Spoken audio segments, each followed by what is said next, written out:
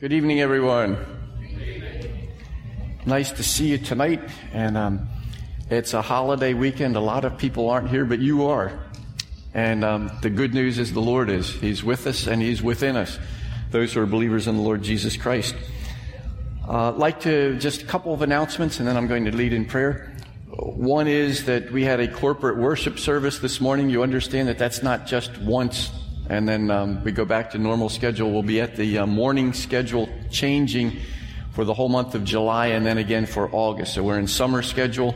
You can read the times in the bulletin. Ladies, don't forget, big game night Friday. So you want to be sure that you read about that and take advantage of that. And a reminder to parents, we're celebrating communion next Sunday morning in the early part of the service. Well, our children will still be with us, those from kindergarten through 6th grade. So please speak with your children in advance so they'll understand whether or not they should participate and understand the significance of what we're doing.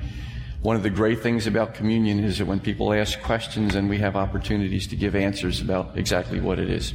Please join me as we pray together now. Our Heavenly Father, we thank you for the privilege we have to come together and worship you this evening.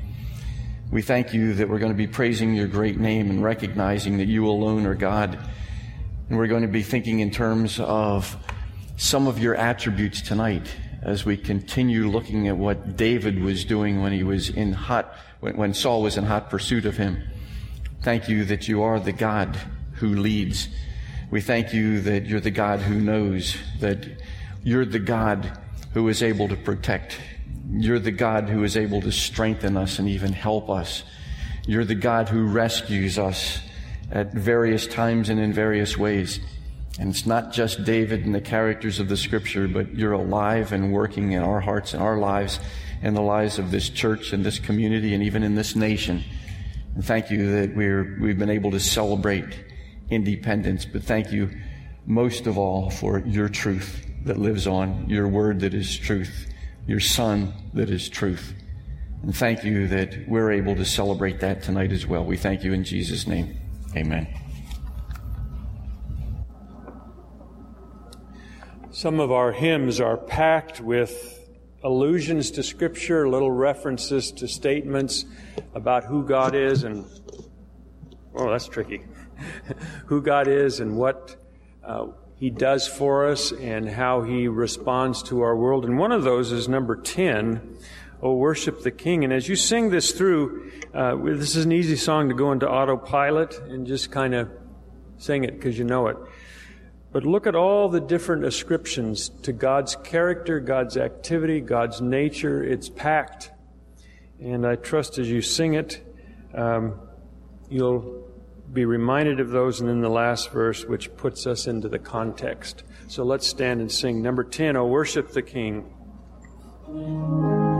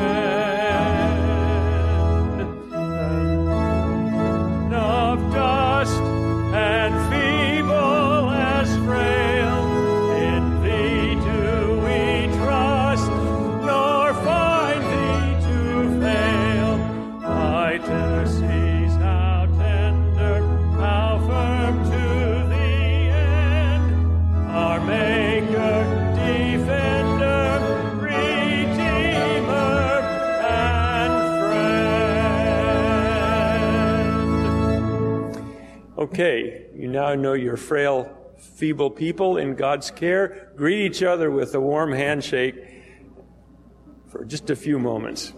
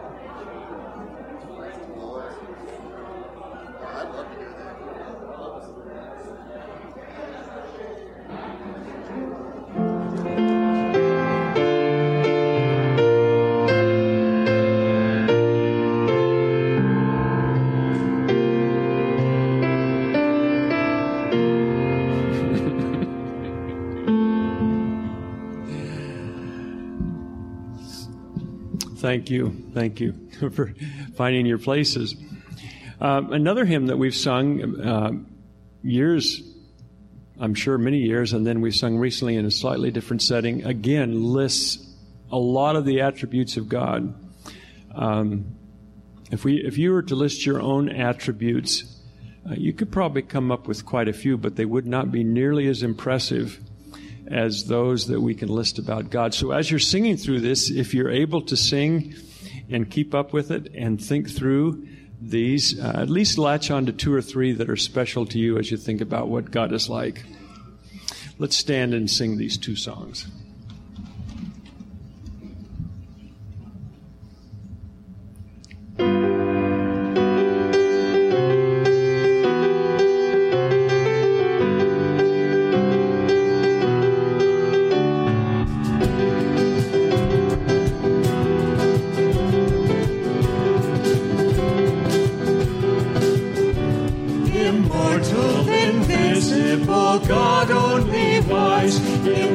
Inaccessible, hid from our eyes, most holy, most glorious, the Ancient of Days, almighty, victorious, our great name we praise.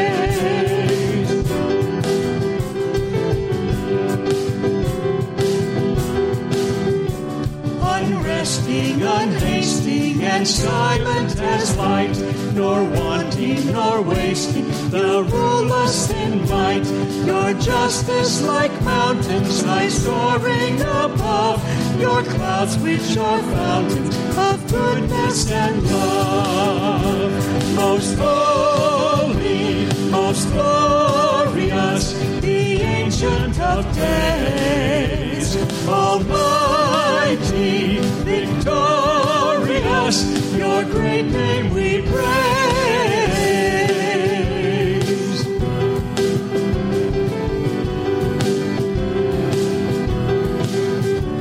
All life comes from you, Lord, both great and small. In all life you live, Lord, the true life of all.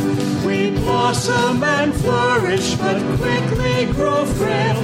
We wither and perish, but you never fail.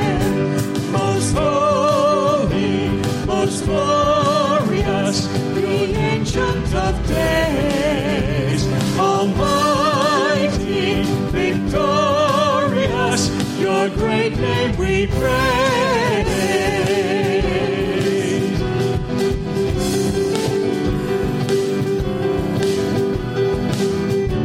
Great Father of glory, pure Father of light, your angels adore you, all veiling their sight.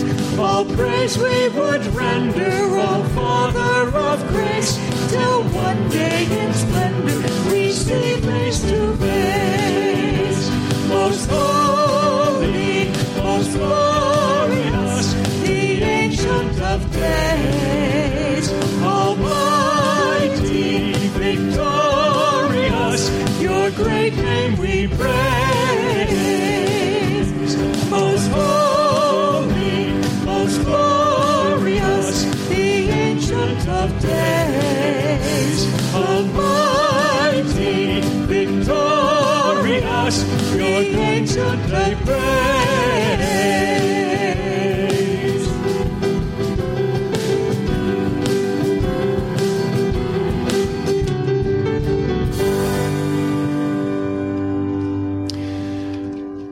times in Scripture, God makes the point that there's no one like Him, that He is the only God. Think of that as you sing those words.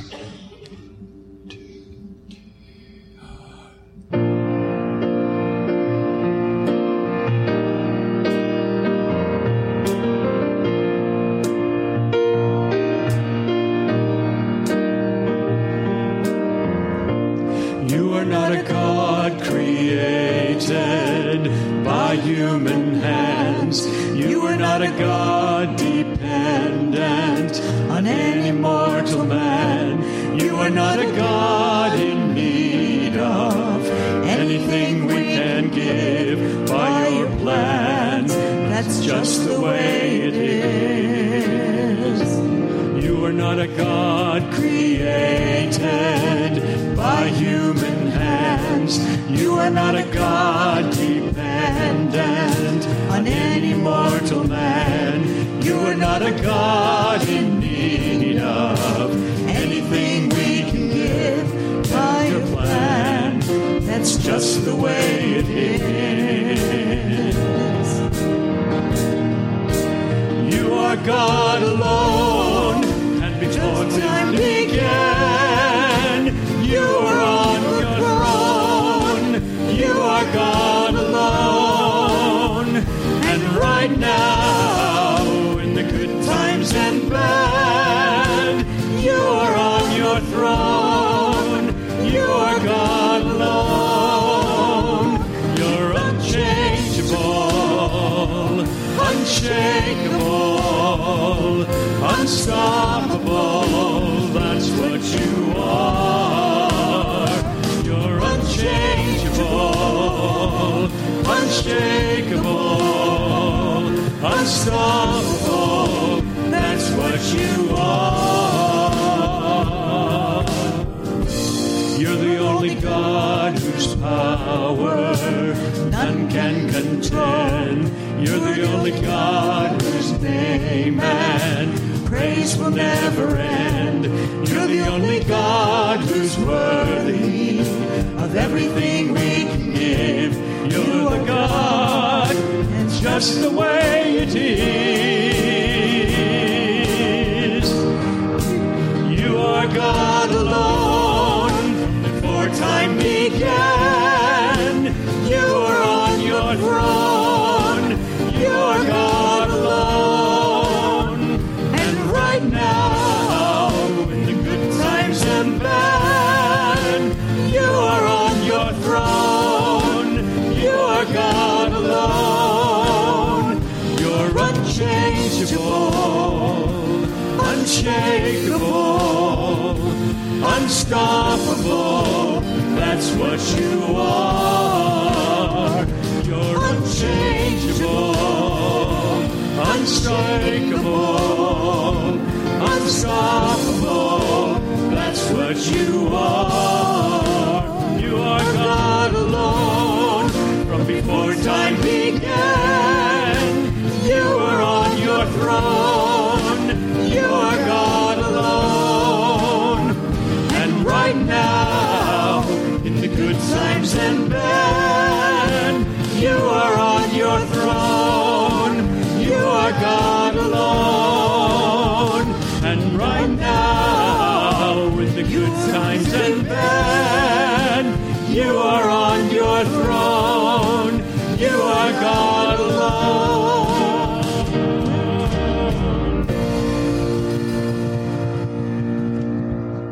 You can be seated.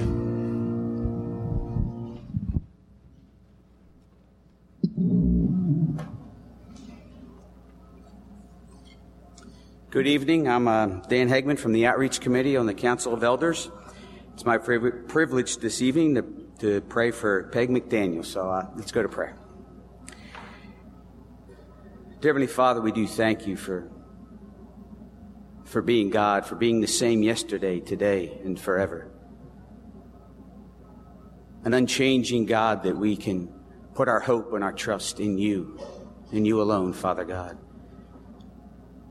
And Lord, we thank you for those that have committed their lives to serving you, Father, on the mission field. And this evening we pray for Peg McDaniel, Father, and the year that you have seen her through with the loss of her husband, Dan. And Lord, we thank you that she's moved in and settled in a new apartment with family all around. And Lord, as she has here, she asked for a prayer to finish this life well, Father.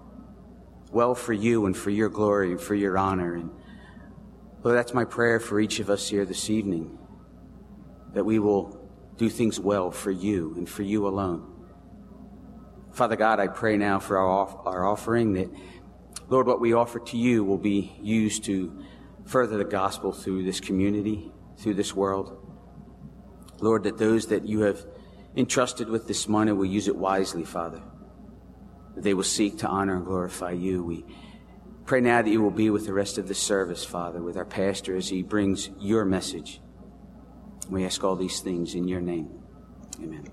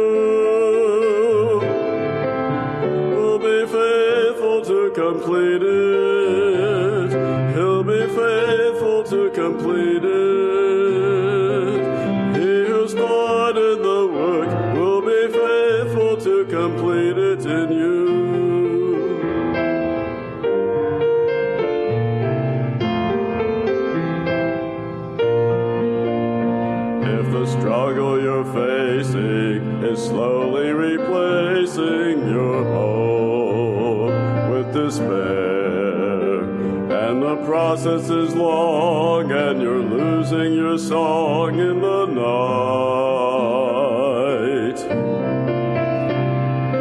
You can be sure that the Lord has his hand on you, safe and secure. He will never abandon you. You are his treasure and he finds his pleasure in you.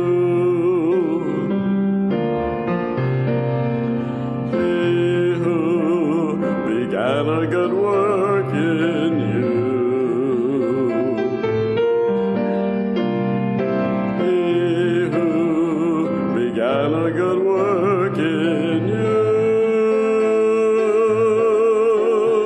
will be faithful to complete it. He'll be faithful to complete it. He who started the work will be faithful to complete it in you. He who began a good work in you. He who began a good work in you will be faithful to complete it. To complete it. He who started the work will be faithful to complete it in you. He who started the work will be faithful to complete it in you.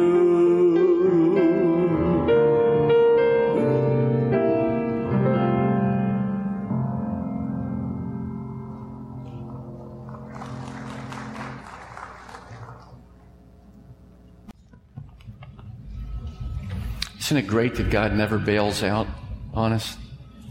He will complete whatever he sets out to do, and we're going to see that tonight with David once again.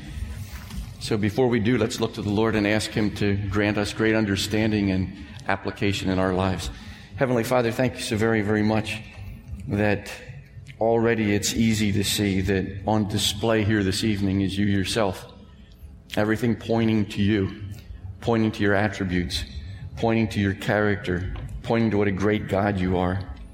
And for some of us, we believe sincerely that you intersect with us where we need you to. And so tonight there may be some who are undergoing some troubles of one kind or another. And I pray that you would help each one of us to be able to see you as who you are, the one who can take good care of us because you always will and always do. And we thank you in Jesus' name. Amen.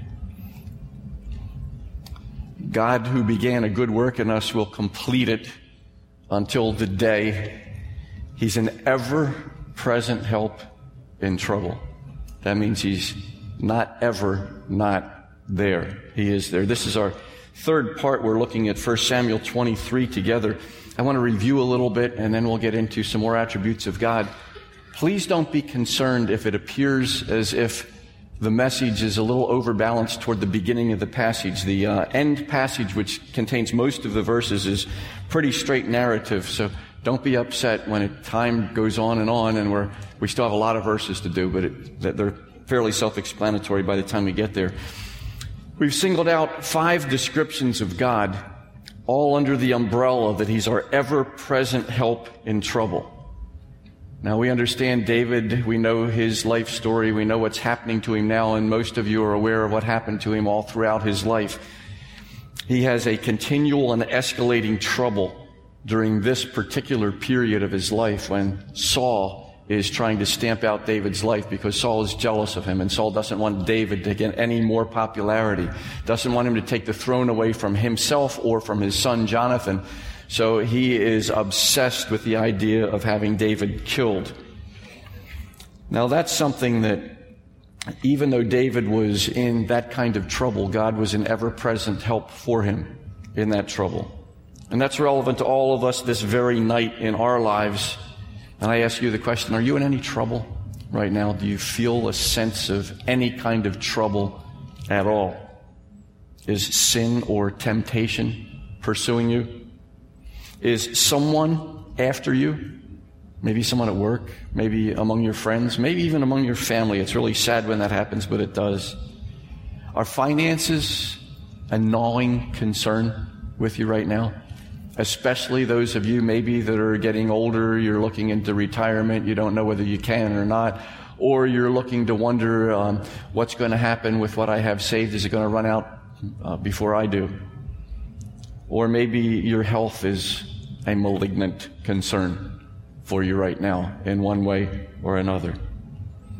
So far we've seen the God who leads. And if you just glance at the first 6 verses of chapter 23 and remind yourself of where we were, David needed guidance. He needed directions. And if you remember how this how the chapter began, we had a tug of war between duty and self-preservation on the part of David. He had something that he felt he needed to do to protect his people who were under attack from the Philistines, but he was also under attack from Saul. So he would be fighting a battle on 2 fronts. He'd have the Philistines in front of him, and he would have Saul and his armies behind him who would hear where he was and what he was doing. But he wanted to protect his people. He needed a God who would lead him under those circumstances. Now, let me ask you a question, how that might look for us today. How would that look in your life today?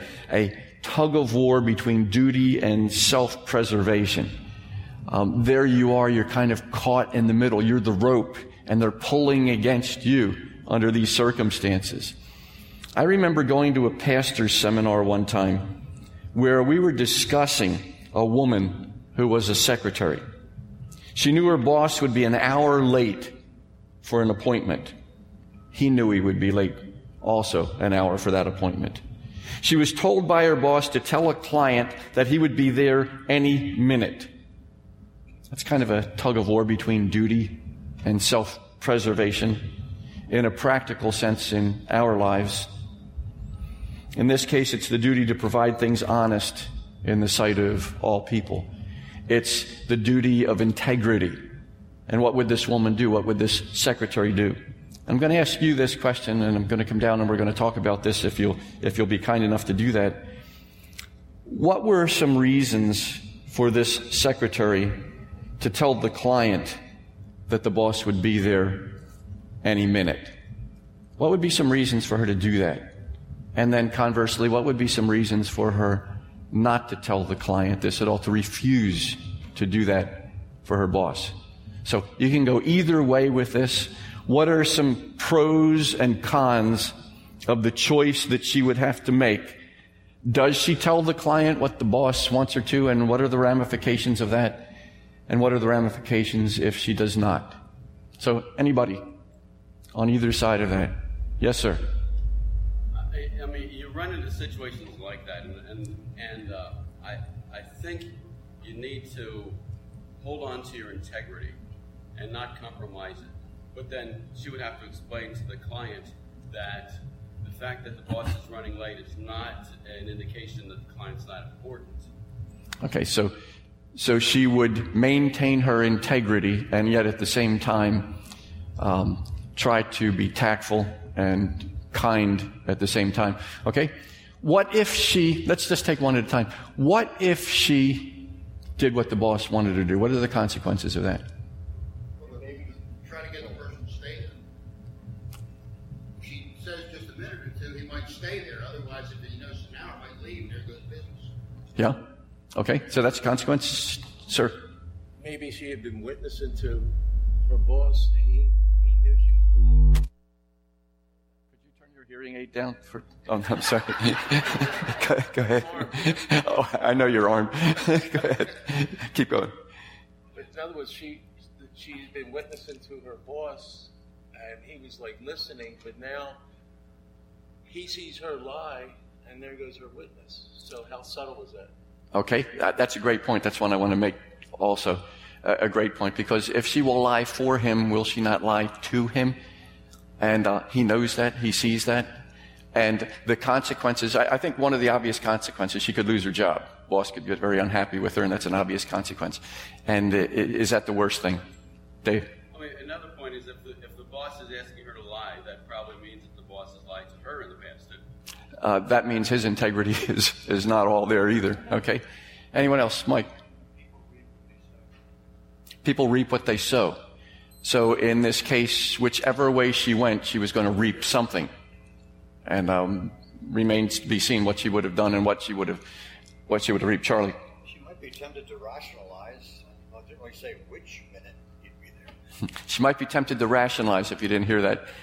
He didn't say which minute he would arrive at. Fran? I think the secretary would look at it as being honest for a boss in terms of integrity, like she would do whatever he asked, and convincing him that she was what he asked her, she would do that. So she would limit herself off at his side to being loyal. Okay, so there's loyalty there. She could even quote some scripture, couldn't she? If slaves are supposed to obey their masters, even if they're harsh masters, and yet in the Lord is the part that comes there. Think about that. It'll take me a long time to get back up there, and think about it as I'm going back up here. But as we're thinking in terms of this tug of war between duty, and the Christian duty certainly is integrity and honesty, and maybe there's some things tugging. So it's not as easy as it might seem, but I think all of us would probably agree that what should happen is the options that she had, she should have taken the option of being honest, because that's what we're called to do. That's part of our Christian commitment. She should have taken that. And as Jack was suggesting, even though we think she only had one choice to make, would she be ruined if she were to do what was right? Would she be ruined if she made the decision to have integrity in this issue? And certainly we would agree that she would not be ruined, because God might have a better job for her even if she got fired. Think about worst case scenario, she gets fired. God would have had a better job for her perhaps. Or maybe God would want her at home. Maybe this is his way of saying, I don't want you working right now. I want you to be at home. Or, as Jack suggested, she could have been a witness to her boss. He could have been watching her life. And this would have been something that, even though she took a risk in doing what she was doing, even though self-preservation wasn't her ideal, he would have seen that. Or it may have been also that, as I mentioned, the boss may reason that if she won't lie for me, she won't lie to me. Here is somebody that I can really trust. I want to hang on to an employee like this. And in fact, I want to make sure that I keep her here any way that I can. She could have even gotten a raise out of it. We talk about reaping what was being sown. She could have been a witness to her coworkers. She could have been a witness to her own family in the aftermath of what had happened. And an important issue, too, she would have had a clear conscience. And she would have known that she had pleased the Lord, if that was her desire. So we go back to David. David is caught between duty and self-preservation, and he did something very, very well. He asked the God who leads what to do, and God told him, and to his credit, then David obeyed. And then God blessed David. That's the way that it works. That's the way that the cycle works. So we've seen the God who leads. He led David, and David was willing to be led. You look at verses 7 through 12, we've also seen the God who knows. Through the use of the ephod, David found out from God's infinite foreknowledge that if he had stayed at Keilah, Saul would definitely come looking for him, and the people of Keilah would hand David over to Saul. God told David that's exactly how it's going to play out. And that's a God who even knows what would have happened, even though it didn't happen. He knew exactly what would happen. The God who knew still knows. And the God who knows is also the God who leads in our lives as well. So we can follow the leader with confidence, since what he knows is always going to be what happens.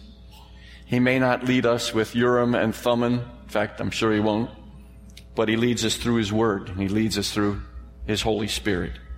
So let's look further into this chapter to see more about God. Now we're going to look at the God who protects. And this is the God who protects even over the long haul. Let me read verses 13 and 14 as you follow along. Then David and his men, who were about 600, they had been growing, they're up from 400 now, arose and departed from Keilah, and they went wherever they could go. When Saul was told that David had escaped from Keilah, he gave up the expedition. And David remained in the strongholds in the wilderness, in the hill country of the wilderness of Ziph. And Saul sought him every day, but God did not give him into his hand. The God who protects, and I like to say who protects over the long haul. Some of you who are older understand what that's all about. It is the God who is going to be protecting us from everything, and he's going to continue to do that. The one who began a good work in us is going to complete that. He's not going to give up at all, at any point. Not all of our difficulties and troubles are short ones. Can anybody attest to that? They're not short ones, are they? Some of you have been struggling with certain issues for a long, long time, for many years, and it doesn't seem as if there's any way out of some of those troubles. David was going to have to see God's ever-present help in a lot of troubles. He woke up every day with trouble either present or not very far away. This is going to be for a lot of time. This is going to be for a lot of years. It's going to be at least for a 10-year period. And then he'll have a new set of troubles. But this 10-year period was not an easy one for him. He now had the added pressure of not just fleeing from Saul, but now he had 600 fugitives with him that he had to lead and take care of and see to it that they were fed and see to it that their morale was up, see to it that they were trained to do what they needed to do. And I'm sure he had to tell them some things from time to time at least that they didn't want to hear. It's time to move again, guys. Time to keep on the move. So that pressure of those 600 fugitives, not just himself, they all left Keilah, it says, and they stayed on the run. They arose and departed, it says in verse 13. The implication is that it was instant obedience. Then it says they went wherever they could. But we've got to believe that they continued to follow God, the leader. Because David, before this and after this, is asking for God's guidance. What do we do? He's doing it before and after, and certainly during this particular time as well. Saul heard that David was again on the run. We're told that he didn't go to Keilah, but he didn't give up his obsession for killing David. He still continued at least thinking about it every day and plotting and planning and scheming and doing whatever he could do. Now, David stayed in the wilderness strongholds and in the hills of the wilderness of Ziph. This wilderness is a desolate, barren area between the hill country and the Dead Sea, where there are a lot of ravines and caves are found good hiding places. Now, let me give you an overview of where we're headed geographically here. we find, you remember earlier they were in Adullam in the cave, and they went to Keilah, and this is where the battle was to free the Israelites, the people of Judah, from the Philistines. And then from Keilah, now we're in the wilderness of Ziph, and we're going to find that that's going to lead to Horish. And in Horish, Jonathan is going to come on the scene in just a little while, and he and David are going to have a nice reunion, and there's going to be a great thing happening there. And then after all of that takes place, then in Gedi is going to be the next destination. So you'll see that we're not that terribly far from Jerusalem. We've seen Adullam so far. We know about the forest of Hereth. Keilah, we've just seen. He's left Keilah. He's gone into the wilderness of Ziph, which is going to take him into this area. And we're going to see something very significant happening at Maon also, in a mountain there in just a little while. We'll see that happening. So keep this in mind. I'm not going to be able to leave the map up the whole time, but you'll know these terms as we get to them. So we now have a situation where not only with David, but with us ourselves, not only can the pressures of life last for a long time, but they can also be relentless. They can be daily. If you look at verse 14, Saul sought him every day, but God did not give him into his hand. Keep thinking about God's hand being stronger than Saul's hand or anybody else's hand. We're going to see a little bit about God's hand tonight. But remember verse 7 earlier in chapter 23? If you look back to verse 7, we found a situation here. Now it was told Saul that David had come to Keilah, and Saul said, God has given him into my hand. No, he didn't. God wasn't giving him into Saul's hand at all. Then or now or ever would God be giving him into Saul's hand. But Saul continues to be deluded and demented as well. The good news is that even though difficulties may last a long time, even though they may appear to be often present, God's protection lasts even longer and is forever, ever present. God's not going away. Well, David passed on some encouraging information to us based on his own experience. Let me share with you Psalm 34. If you want to turn to this and follow along with me, you're welcome to do that. Psalm chapter 34, verses 6 through 10. And he was writing these words a little before this incident, that time when he was playing the madman before. It was all during that particular time, not too long before this. But in Psalm 34, verses 6 to 10, this poor man cried, and this poor man's David, and the Lord heard him and saved him out of all his troubles. The angel of the Lord encamps around those who fear him and delivers them. Oh, taste and see that the Lord is good. Blessed is the man who takes refuge in him. Oh, fear the Lord, you his saints, for those who fear him have no lack. The young lions suffer want and hunger, but those who seek the Lord lack no good thing. Here's David running for his life, involved in all kinds of troubles, and then later on records his Psalms, records what God is doing for him. Another example, and if you want to turn to this, you're welcome to Psalm 41, verses 1 and 2. This was addressed to the choir master, a psalm of David, we're told. Blessed is the one who considers the poor. In the day of trouble, the Lord delivers him. The Lord protects him and keeps him alive. He is called blessed in the land. You do not give him up to the will of his enemies. David's learning these things the hard way, but he's learning them, and then he's giving them to us. God, the Holy Spirit, inscripturated them so that we ourselves are able to look at that and say, yes, we know that God's the protector. God's our refuge. And David wasn't the only one to experience God's protection. We see it all through the Scriptures. A couple of examples. Ezra did. Ezra 8:31. This is after the exile. They're coming back to the promised land. They're coming back to Palestine. Then we departed from the river Ahava on the 12th day of the first month to go to Jerusalem. The hand of our God was on us, and he delivered us from the hand of the enemy and from ambushes by the way. They were in grave danger, and they knew it. They prayed. They talked to the Lord, and this was the result of that. David wasn't the only one to experience God's protection. So did Ezra. So did Daniel. You know the story well. Daniel 6:22, my God sent his angel and shut the lions' mouths, and they have not harmed me, because I was found blameless before him, and also before you, O king. I have done no harm. So did Ezra, so did Daniel, so did Jesus' disciples. They also experienced God's protection. Jesus told them in Luke chapter 21, there's going to be a time coming, it's going to be awful on the whole earth.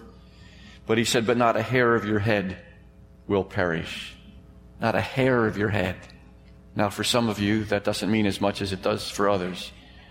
For you ladies, that means a whole lot more than it does for most of us gentlemen. But not a hair of your head will perish. This in a future time of great trouble. Well, Saul and his men are not after you and me right now. They died a long time ago. They're not the troubles that we're facing. But there are other things that cause us pain. There are other things that would destroy us if God would let them. You know what they are in your life. God knows what's going on, and God protects us. Even if we don't know what these are. We don't even know what we've been protected from today. Something that could have been right there, ready to pounce, and it didn't. There may be drunk drivers out there that were very, very close to making a turn that would have brought them in proximity to us. Drug-crazed cutthroats, incompetent physicians, perhaps, that does happen. Or those who would swindle, those who would cheat. Or there could be earthquakes or tornadoes or tsunamis. And we have a gentleman here tonight who not too long ago was involved in a couple of earthquakes, and you might want to be able to say hello to him over here afterwards. Welcome. Glad to have you with us, and glad God protected you. In Nepal, you've heard that in the news. And understanding that God is the protector of all of us. Let me give you an extreme example of something. On the southern road between Atlanta and Birmingham, an engine of a passenger train jumped the track just before it ran onto a high trestle. The engineer slapped on his emergency brakes and reversed his engine. The engine with the train ran out onto the trestle. The engine was so neatly balanced that the author says, I am told a man could have pushed it off to the gorge below. If it had gone 6 inches further, it would have gone over and pulled the train with it. It looked like a marvelous providential intervention. One of the leading officials of the road told me afterwards that he went to the engineer and asked what explanation he could give why the engine did not go over. He replied, I don't know whether you are a Christian or not. I am. I never go on a run without committing my train and my life into the hands of God. And when I saw the danger on that occasion, I put on the emergency brakes, reversed the engine, and turned my face to God and called for help. I believe it was the hand of God that saved us from a most horrible wreck. But what about, I'm sure we can all rejoice in that story, and we do and we should because of God's protection and a man who prayed. But what about those times when it looks like God's protection is poor?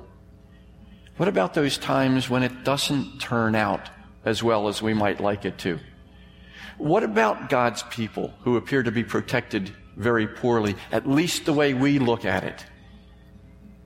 Maybe some of you remember the name Chet Bitterman. Do you remember Chet Bitterman? Killed by terrorists, a missionary. What happened there to God's protection? I know that when I was a young boy, we grew up and we heard all about the 5 martyred missionaries who were killed by the Auca Indians, who are not the Auca Indians anymore for some reason. They changed the name over the years, but maybe you remember that. What happened to God's protection for them?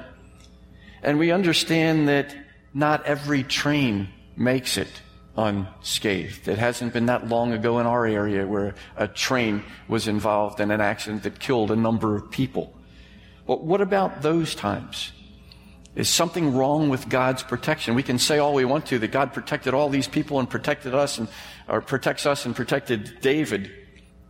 But please understand this from the Scriptures. Nothing happens that isn't permitted for our good. Nothing happens that's not for our good. God promises that for His children, for those who know Him and love Him.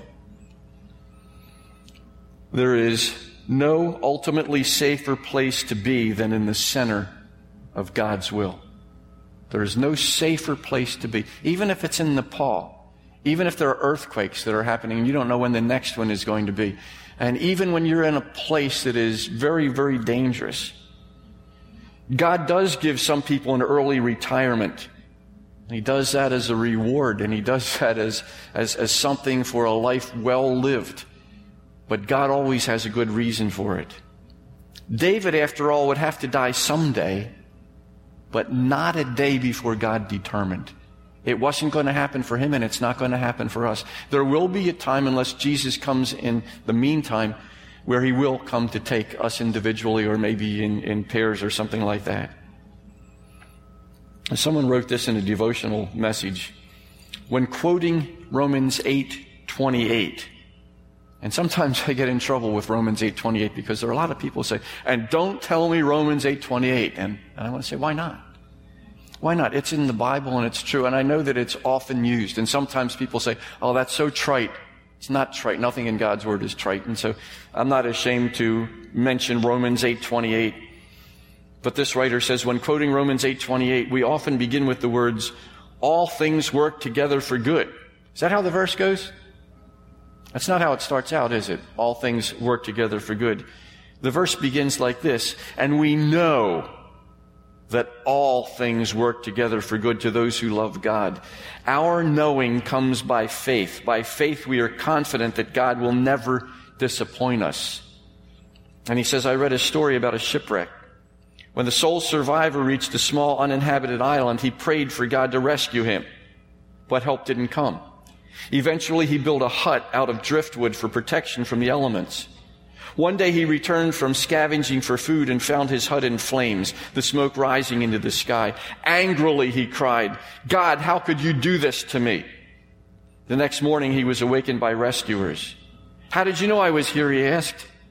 We saw your smoke signal, they replied. And a pastor writes, sometimes God's love almost seems like hatred because of the difficulties He allows to come our way. The final result, however, always confirms its true nature. The next time it seems as if your last hope is gone up in smoke, remember what we know to be true. When God says that all things work together for good to those who love Him, He means all things. And so we don't have to think in terms of, there are times when there are not success stories. That's not true. God causes all of these things to work together for the good of those who love Him and also for His own glory. We see more of God. We see the God who strengthens and helps. We see this in verses 15 through 18. Let me read those verses. Remember the circumstances. Remember where David is. Remember that he's on the run and Saul is seeking him every day. But God didn't give him into his hand. Verse 15, David saw that Saul had come out to seek his life. David was in the wilderness of Ziph at Horish. And Jonathan, Saul's son, rose and went to David at Horish and strengthened his hand in God. Don't you love that expression? He strengthened his hand in God. And he said to him, do not fear, for the hand of Saul my father shall not find you. You shall be king over Israel, and I shall be next to you. Saul my father also knows this.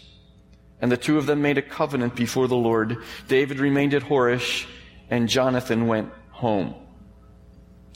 David understood that Saul was coming to kill him. And here he was at the wilderness of Ziph at a place called Horish. And how did God strengthen and help David? By bringing his dearest friend to him when he needed him badly. Incidentally, this would be the last time that David and Jonathan would be together, at least as far as is recorded in Scripture.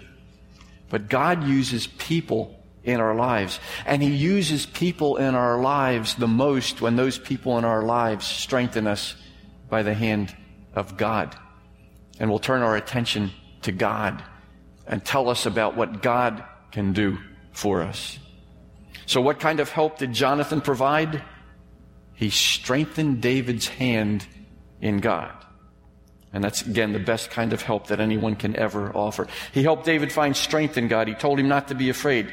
He told him that Saul wouldn't find him.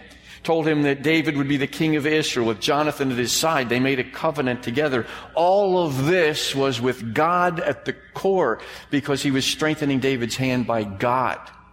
He wasn't leaving him out of this. He wasn't just saying to him, things are going to look up. He was telling him, we've got a God who is involved in the middle of all of this. God was the reason why David didn't need to be afraid. God was the one who would bring this all about. Interesting that Saul couldn't find David, but Jonathan could. Jonathan could. And again, we've got to see God's hand at that as well. Let me ask you this question. Do you need a friend like David had there? Or better yet, do you need to be a friend like Jonathan was there and strengthen others with the hand of God? Some tonight might need to receive and some might need to give. But at the same time, choose your friends very wisely, the ones who can strengthen your hand in God. And be a friend who knows how to point others to God. And if you're hurting tonight, if you've got some troubles, I'd like to try to be that friend and share 3 random verses with you right now to strengthen your hand in God. One of them that occurred to me was 2 Chronicles chapter 16, verse 9. For the eyes of the Lord run to and fro throughout the whole earth to give strong support to those whose heart is blameless toward Him. Think about that. Meditate on that. You've got it on your outline. Read that more than once, more than tonight. In Exodus chapter 15, verse 2, Moses was having a bit of trouble. He had just come from the Red Sea, and he had to lead all of these people, all of these complaining, griping people. But God had just protected and delivered. And so in Exodus 15:2, in his song, Moses sang, "The Lord is my strength and my song, and He has become my salvation. This is my God, and I will praise Him, my Father's God, and I will exalt Him." If you're hurting tonight, find strength in this God. And then Psalm 46. As we've been trying to tie everything into Psalm 46 during these last 3 weeks. God is our refuge and strength, a very present help in trouble. Therefore we will not fear, though the earth gives way, though the mountains be moved into the heart of the sea, though its waters roar and foam, though the mountains tremble at its swelling. Interesting, when God brings someone to us who can strengthen our hand in Him and in His Word. There was an Idaho businessman by the name of Don Bennett who was the first amputee to climb to the summit of Mount Rainier. That's 14,410 feet, and he did it on one leg and 2 crutches. During a difficult portion of the climb, Bennett and his team had to cross an ice field. To get across the ice, the climbers had to put crampons on their boots to prevent slipping and to dig into the ice for leverage and stability. Unfortunately, with only 1 cramponed boot and 2 crutches, the only way Bennett could figure to get across the ice field was to fall face forward onto the ice, pull himself as far forward as he could, stand up, and then fall forward again, and in that way inch his way across the ice. On this particular climb, his teenage daughter Kathy happened to be with him, and she saw what was happening to her dad. Bennett's daughter stayed by his side through the entire 4-hour struggle. She shouted in his ear, "You can do it, Dad. You're the best dad in the world. You can do it, Dad." You want to know what leadership is? What Kathy did is leadership. Her belief in her father and her verbal encouragement touched a place deep within Bennett, strengthening his resolve and commitment. That's what the Jonathans of the world do to the rest of us. They come alongside and they strengthen our hand in God, and they say, "You can do it. You can get through this. Don't give up and don't give in and don't get disillusioned."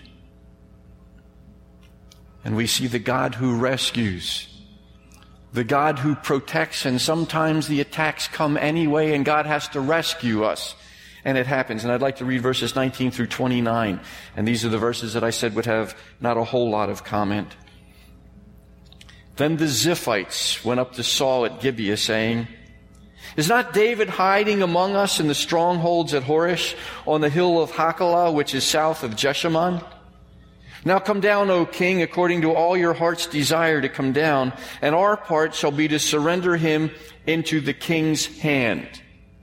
And Saul said, May you be blessed by the Lord, for you have had compassion on me. Go, make yet more sure. Saul saying, I want to make sure he's there. I don't want a false start. I don't want a wild goose chase here. So go, make yet more sure. Know and see the place where his foot is, and who has seen him there. For it is told me that he is very cunning. See therefore and take note of all the lurking places where he hides, and come back to me with sure information. Then I will go with you. And if he is in the land, I will search him out among all the thousands of Judah. And they arose and went to Ziph ahead of Saul. Now David and his men were in the wilderness of Maon in the Arabah to the south of Jeshimon. And Saul and his men went to see him. Apparently the Ziphites followed through. We're not told that, but that's apparently what's happened. And David was told, so he went down to the rock and lived in the wilderness of Maon. And when Saul heard that, he pursued after David in the wilderness of Maon. Saul went on one side of the mountain, and David and his men on the other side of the mountain. And David was hurrying to get away from Saul. And Saul and his men were closing in on David and his men to capture them. A messenger came to Saul saying, Hurry and come, for the Philistines have made a raid against the land. So Saul returned from pursuing after David and went against the Philistines. Therefore that place was called the Rock of Escape. And David went up from there and lived in the strongholds of En-Gedi. Sometimes our protection is more dramatic than it is at other times. Sometimes we don't even know it's happened. This time we did. The Ziphites were prepared to sell David out. Again in verse 21, isn't it interesting how pious Saul was? He was taking God's name in vain again. Remember, not everyone who uses God's name walks with God. There are a lot of people, and we talked about this last week, even professors in universities teaching religion classes who talk a lot about God, but they don't really know God. Well, the net really seems to be closing in on David now in verses 24 through 26. Verse 27 describes a real coincidence, doesn't it, with the Philistines attacking at just the right time. How many of you think that was a coincidence? I hope you don't. It's not a coincidence. It's God's protection. It is the God who rescues. That's why it's called the Rock of Escape. It was memorialized, not because of a coincidence, but because of a God who rescues. Same God that we read about in 1 Samuel 17:37. You'll recall this incident. And David said, The Lord who delivered me from the paw of the lion and from the paw of the bear will deliver me from the hand of this Philistine. And Saul said to David, Go, and the Lord be with you. There's Saul talking about the Lord again, but not really knowing the Lord. Will you turn with me, please, to Psalm 54? Psalm 54. You'll find this, I think, very interesting, and I trust more encouraging to us about what a great God we have, coming from someone in a situation who knew, someone that we've been looking at. Psalm 54, it says, To the choir master with stringed instruments, a maskil of David, when the Ziphites went and told Saul, Is not David hiding among us? It was out of this occasion these words came, were inscripturated by God the Holy Spirit, so that we could intersect with them tonight. O God, save me by your name and vindicate me by your might. O God, hear my prayer, give ear to the words of my mouth. For strangers have risen against me. Ruthless men seek my life. They do not set God before themselves. Selah, stop, maybe think about that. Behold, God is my helper. The Lord is the upholder of my life. He will return the evil to my enemies. In your faithfulness, put an end to them. With a freewill offering, I will sacrifice to you. I will give thanks to your name, O Lord, for it is good. For he has delivered me from every trouble, and my eye has looked in triumph on my enemies. The Apostle Paul said the same thing in the New Testament. 2 Timothy 4:18, the Lord will rescue me from every evil deed and bring me safely into his heavenly kingdom. To him be the glory forever and ever. Amen. He had some troubles as well. And he understood that God was the God who would protect and rescue. And so we've seen the God who leads, knows, protects, strengthens, helps, and rescues. See a picture on the screen. When NASA began using a new kind of space telescope to capture different spectrums of light, researchers were surprised at one of the photos. It shows what looks like fingers, a thumb, and an open palm showered with spectacular colors of blue, purple, green, and gold. Some have called it the hand of God. It is not, but some have called it, and it's a reminder. They call that the hand of God. We've seen a lot about the hand of God.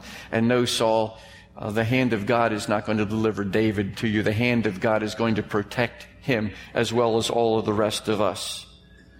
The idea of God reaching out his hand to help us in our time of need is a central theme of Scripture. In Psalm 63 we read, because you have been my help, therefore in the shadow of your wings I will rejoice. My soul follows close behind you. Your right hand upholds me. Life can be painful at times, but God offers his comforting hand in the middle of it. We are never beyond his reach. He is an ever-present help in trouble. And we see it over and over and over again. Heavenly Father, thank you that you've caused us to intersect with these words from your word tonight. Perhaps because we need to hear them this very evening, or perhaps we need to hear them or be reminded of them tomorrow or the next day or the next day. But thank you that our confidence is totally in you, not in ourselves, in no one else, in nothing else but in you. The God who is all of these things and much more that we weren't even able to rehearse tonight. We thank you for all that you're doing and will do. We trust you. We place our confidence in you. We thank you in Jesus' name. Amen. Perhaps one of the simplest meanings of the word holy is just different. Totally different. And I'd like us to sing as we think about God that very familiar hymn, Holy, Holy, Holy, 262. And realize as we listen to this story of David and we think about God and all of his attributes that he is different. He is holy. He's unique.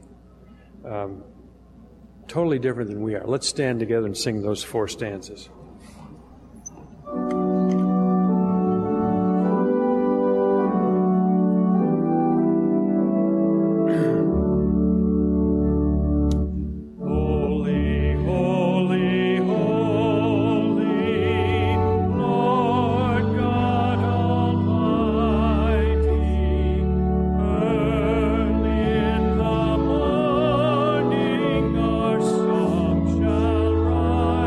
Thee.